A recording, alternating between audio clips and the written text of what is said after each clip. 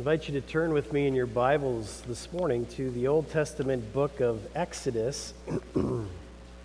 So it's just the second book in the Bible. Shouldn't be too hard to find. And we're looking at the very first chapter. So we are taking a break from our series on the book of Acts. And we'll resume that in January again. But this morning we're going to begin looking at our Advent theme. So as we wait for Jesus, and our theme this year is Christmas is for children. And so this series in particular is meant for our children, and I'd like them to really pay special attention, if possible, and hear what God might be saying to you. That title, I guess, is a little misleading, and what I'm really thinking of are Jesus' words, "The kingdom of heaven belongs to such as these."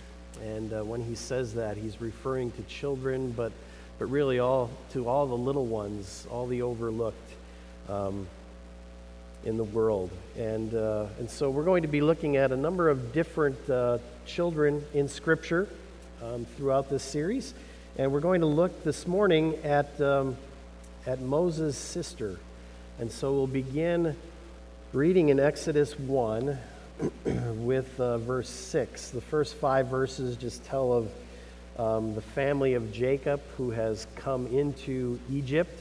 If you recall the stories of Joseph, and they are still in Egypt, and we'll pick up the story of verse 6. And I'd encourage you to keep your Bibles open this morning. Now Joseph and all his brothers and all that generation died. But the Israelites were fruitful and multiplied greatly and became exceedingly numerous, so that the land was filled with them.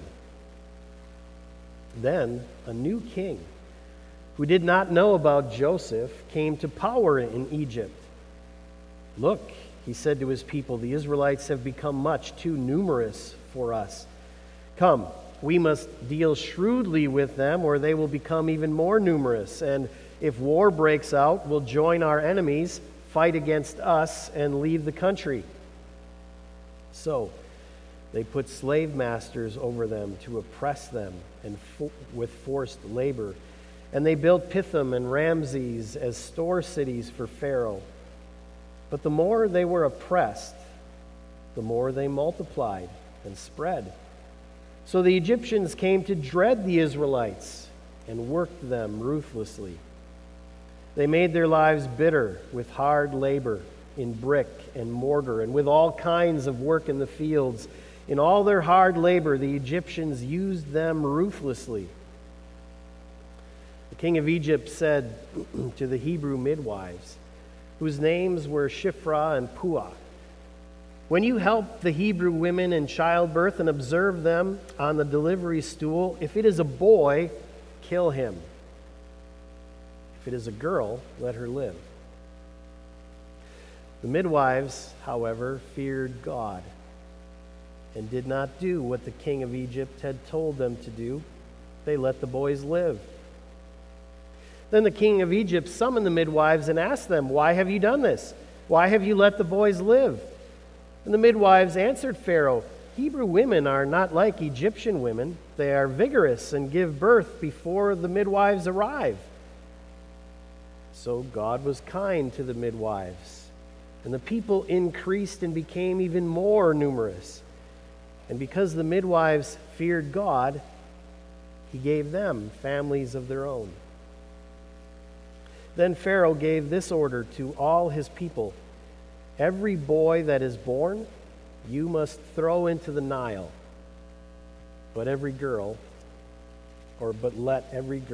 live." Now a man of the house of Levi married a Levite woman, and she became pregnant and gave birth to a son. When she saw that he was a fine child, she hid him for 3 months. But when she could hide him no longer, she got a papyrus basket for him. And the word here in Hebrew is she got an ark for him. An ark.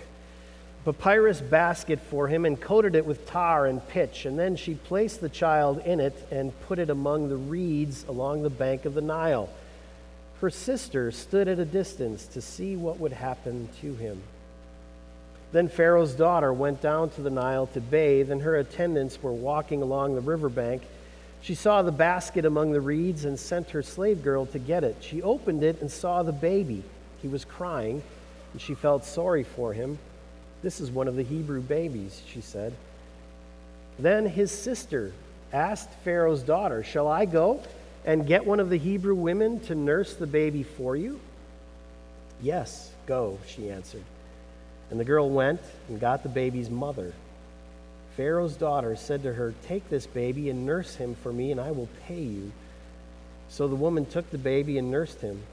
When the child grew older, she took him to Pharaoh's daughter, and he became her son. She named him Moses, saying, "I drew him out of the water." And this is the word of the Lord.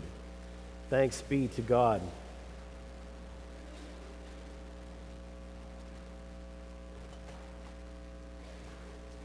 Friends in Jesus Christ, we see the story of Christmas beginning to pop up all around us these days.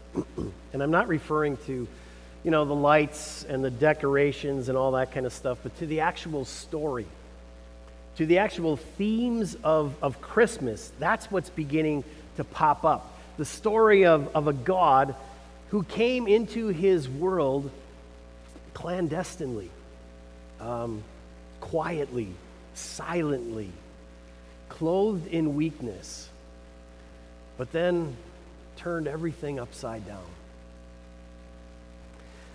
Let me point out just one example, okay? One movie that shows up on our television screens. You can watch it, I think, just about every night this month, and it's the story of Home Alone, right?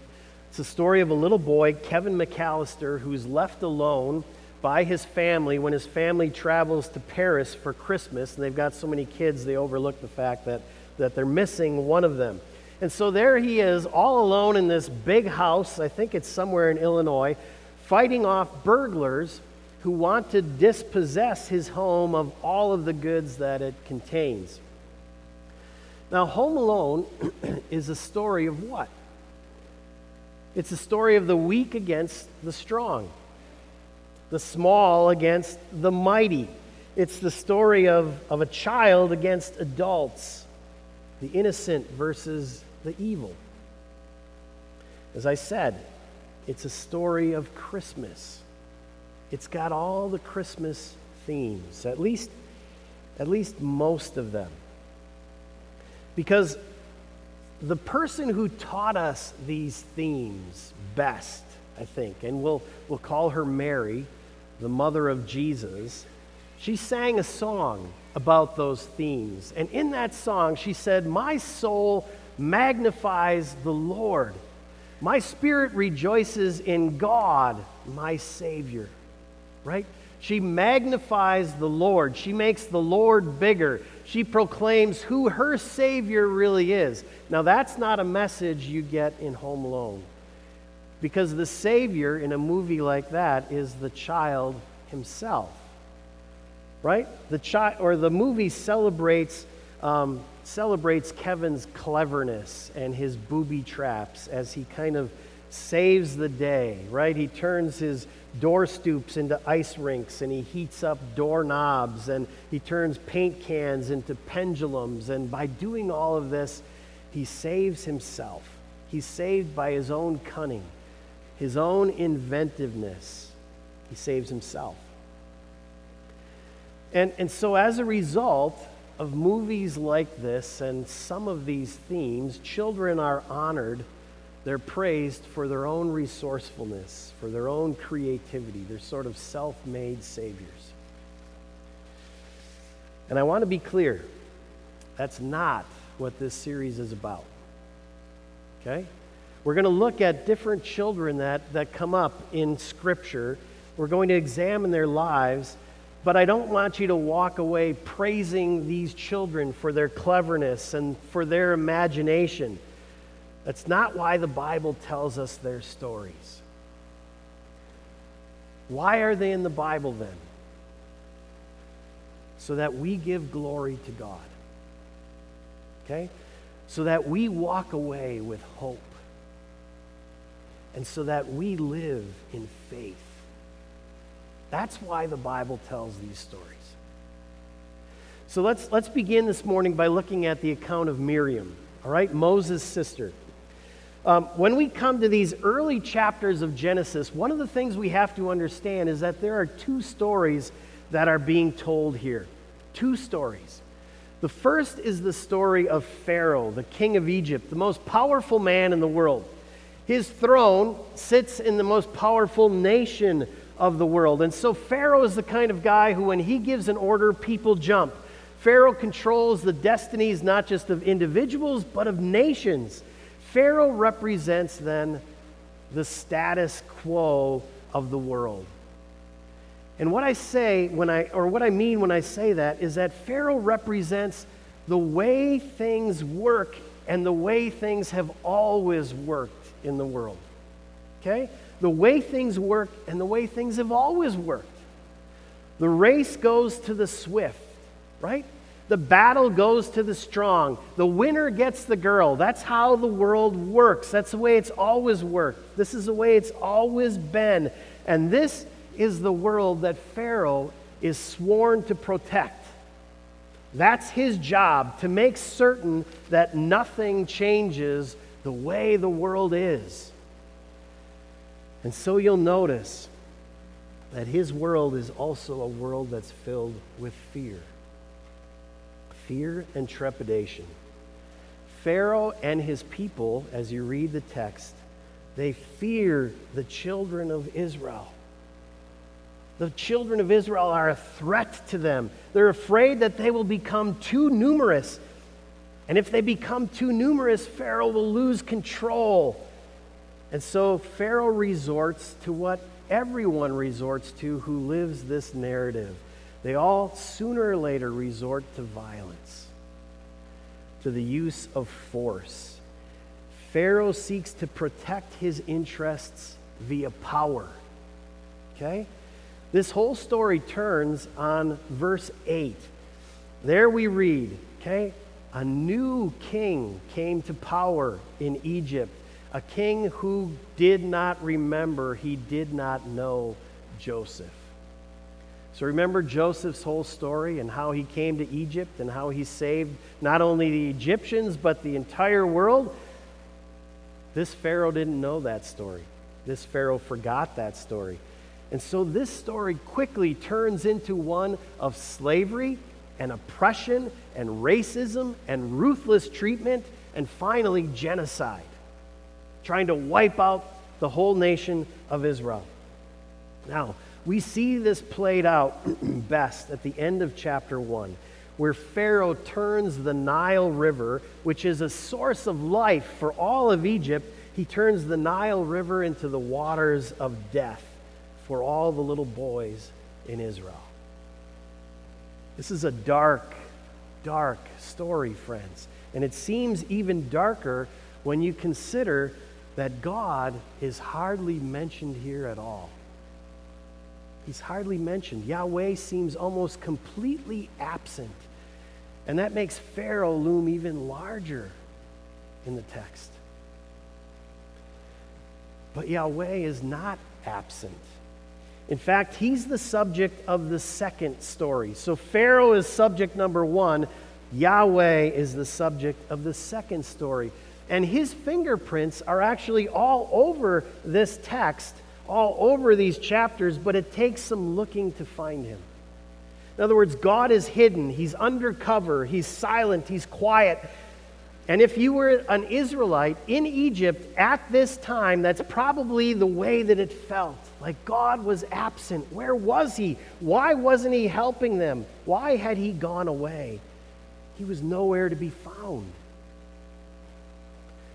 That's maybe how it felt, but that's not the way it was. Because God was here. He is here.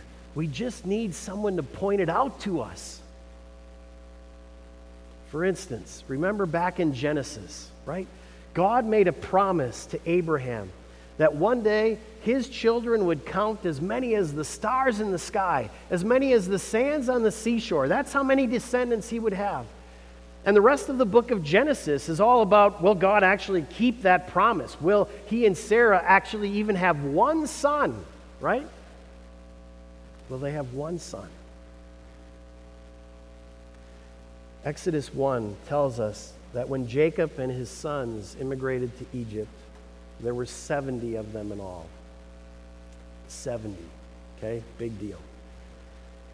But then we read in verse 7 in our text that in Egypt, those 70 were fruitful and multiplied and became exceedingly numerous.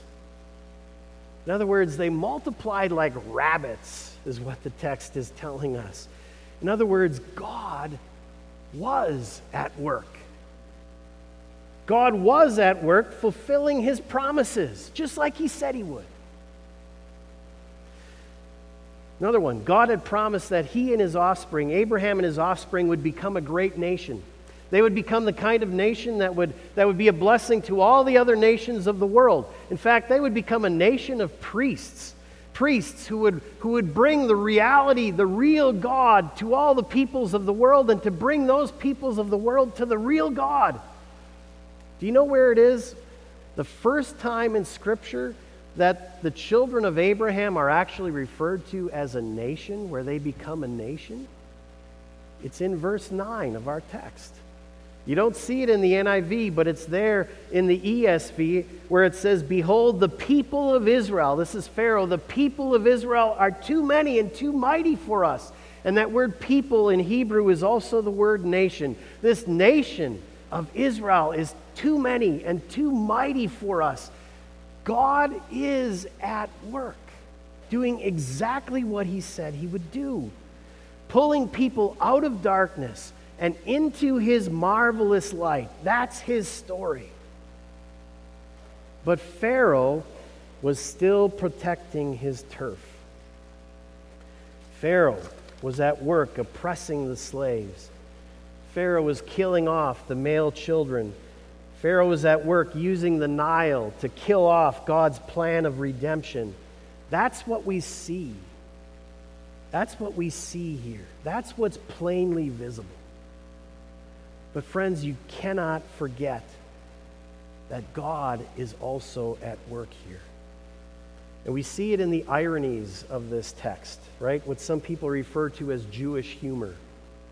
For instance, the most powerful man in the world, he institutes a plan to kill off an entire people from the face of the earth, and that plan is foiled by who?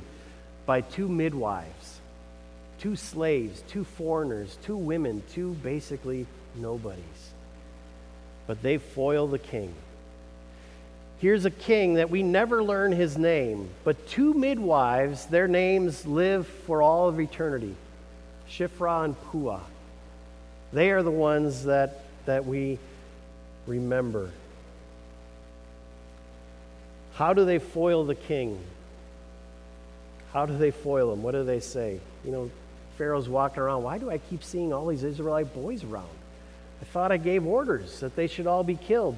He goes to the midwives. What's going on here? What do they tell him? Well, Hebrew women are just more vigorous than Egyptian women. They never need the midwives, so we can't do anything. And Pharaoh believes it. It's Hebrew humor. Okay? It's irony in this text that here are women who turn out to be the saviors. It's actually the daughter of Pharaoh who ends up raising the boy who will deliver Israel from Egypt. It's all irony. It's Hebrew humor. But the biggest irony of all is verse 22. The last verse of chapter 1. Pharaoh gives the order, every boy that is born you must throw into the Nile, but let every girl live. Pharaoh, kill all the boys. God, I'll use the girls. Kill all the boys, then I'll use all the girls. Think about it. Pharaoh obviously doesn't know what he's up against here, does he? I mean, Pharaoh puts all of his confidence and all of his faith in the power structures of this present age. It's the boys who are going to make a difference in the world, right? It's the boys who always cause trouble. It's the boys that save, and he's clearly not familiar with the ironies of God's kingdom. As Paul said, that God uses the weak, what is low and despised in the world, to shame the strong. God uses the girls. That's the irony of God, or better, call it gospel truth. Gospel truth. And before Moses could do any delivering at all, he himself was delivered by the compassion and the love and the devotion of three women. Three women, three role players, right? His mom, his sister, and Pharaoh's very own daughter.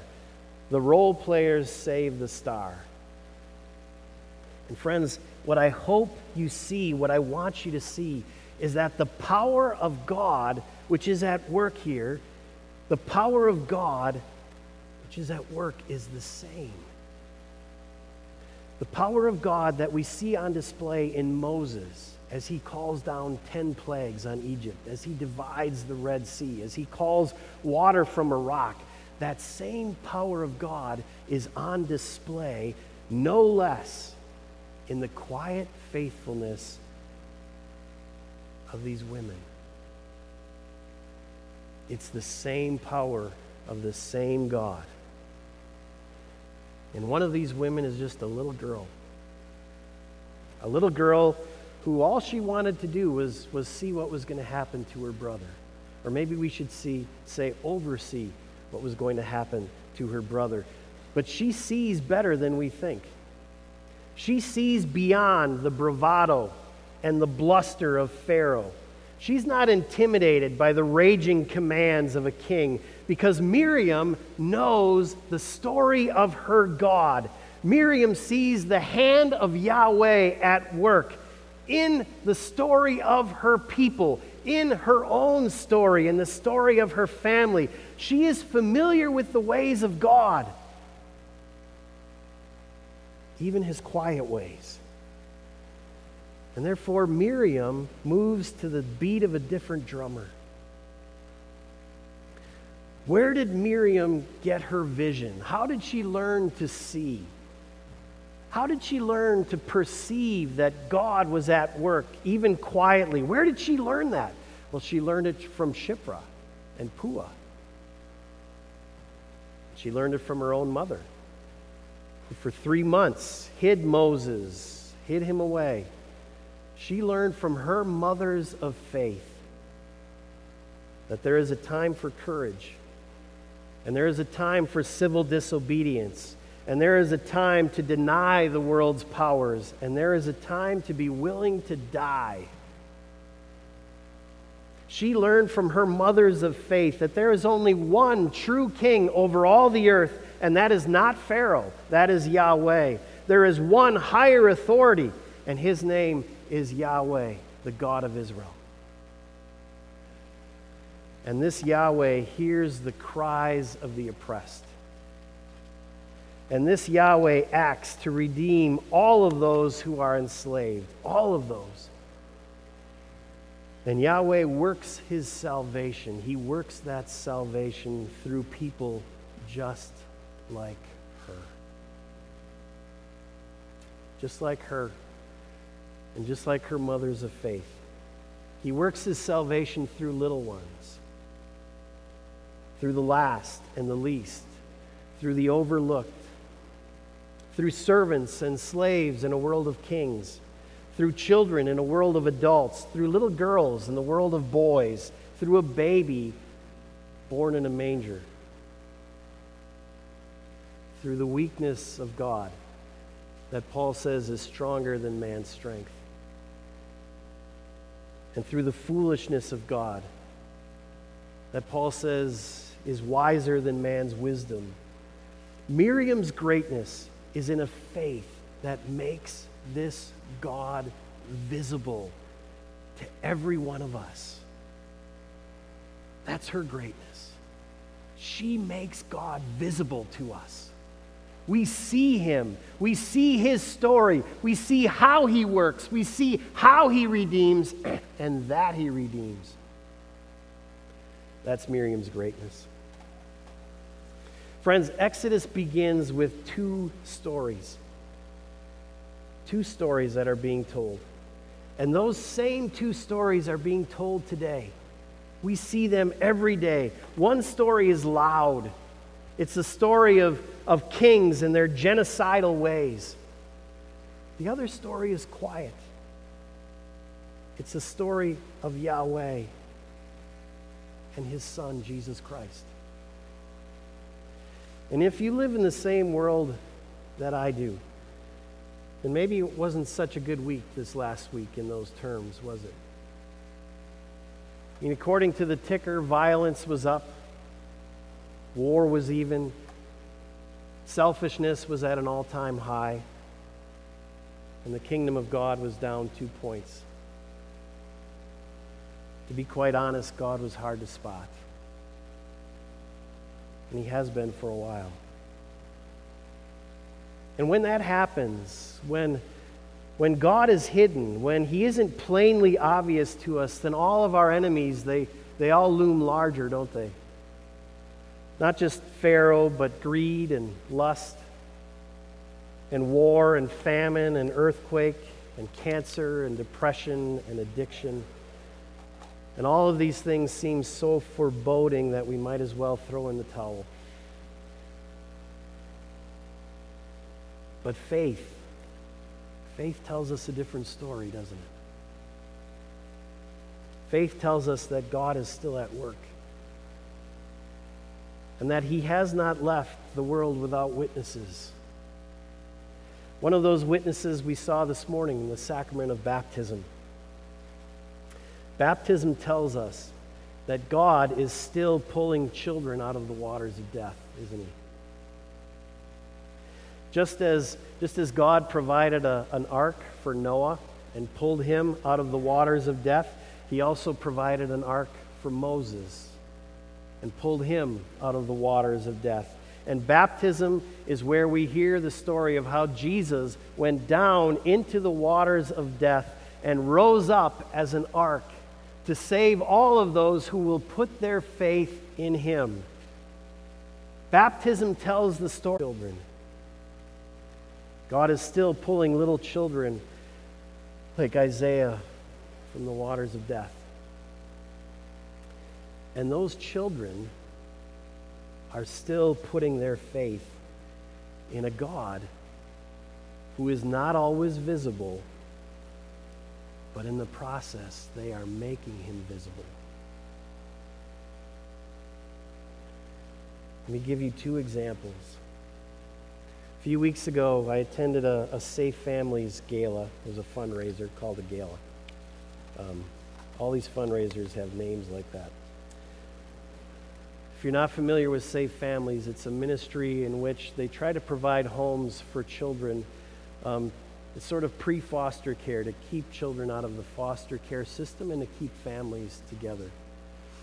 Two parents told stories that night. The first one was a woman who actually she works for Safe Families, and she had the opportunity to take in a 9-year-old child. I think it was a little girl.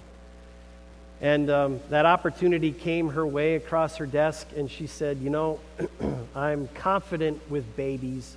I love babies. I can handle babies. I'm not confident with little 9-year-old girls. And her own daughters heard that, and they came to her, and I think they were like 9 and 10 at the time. And they said, Mom, we got this. And they didn't mean we in terms of, we'll help you a little bit. They meant we in terms of, we got this. We'll take care of this little 9-year-old girl. Because they said that, she could do it. Second story was from another couple. It was another family. There's a family of 4 little girls. I think we have a picture of them. 4 little girls. Their family had the opportunity to take care of that little baby. Well, you can imagine if you have 4 little girls like that, and you're the parents, and they come to you and say, "Can you take one more?" Most of us would say, "Are you crazy?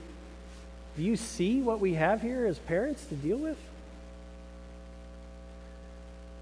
So these little girls knew that and went to their parents and begged that they could take in this little child.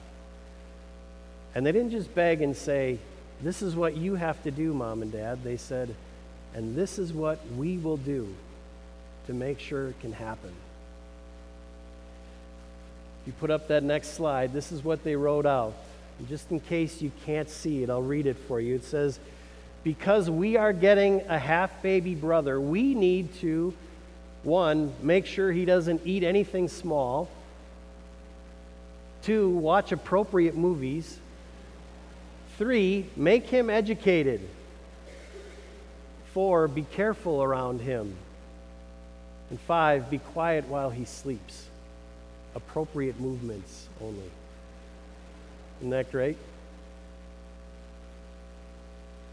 I don't know about you, but I see Miriam all over those little girls. They know that God is at work in this world, that He really is. They see that. They've learned to see that. They didn't pick that up on their own. Somewhere in their lives is a Shifra and a Puah. And through their faithfulness to their God, that they know is real, they want to make Him visible for all the world to see.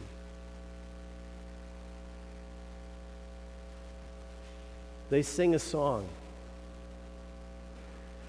It's a song we learned from Mary. It's a song that Miriam sang. And it's a song that all of us little ones sing. "My soul magnifies the Lord, and my spirit rejoices in God, my Savior." Those little girls, Miriam, Mary, they make God bigger so that all of us can see that He really is at work.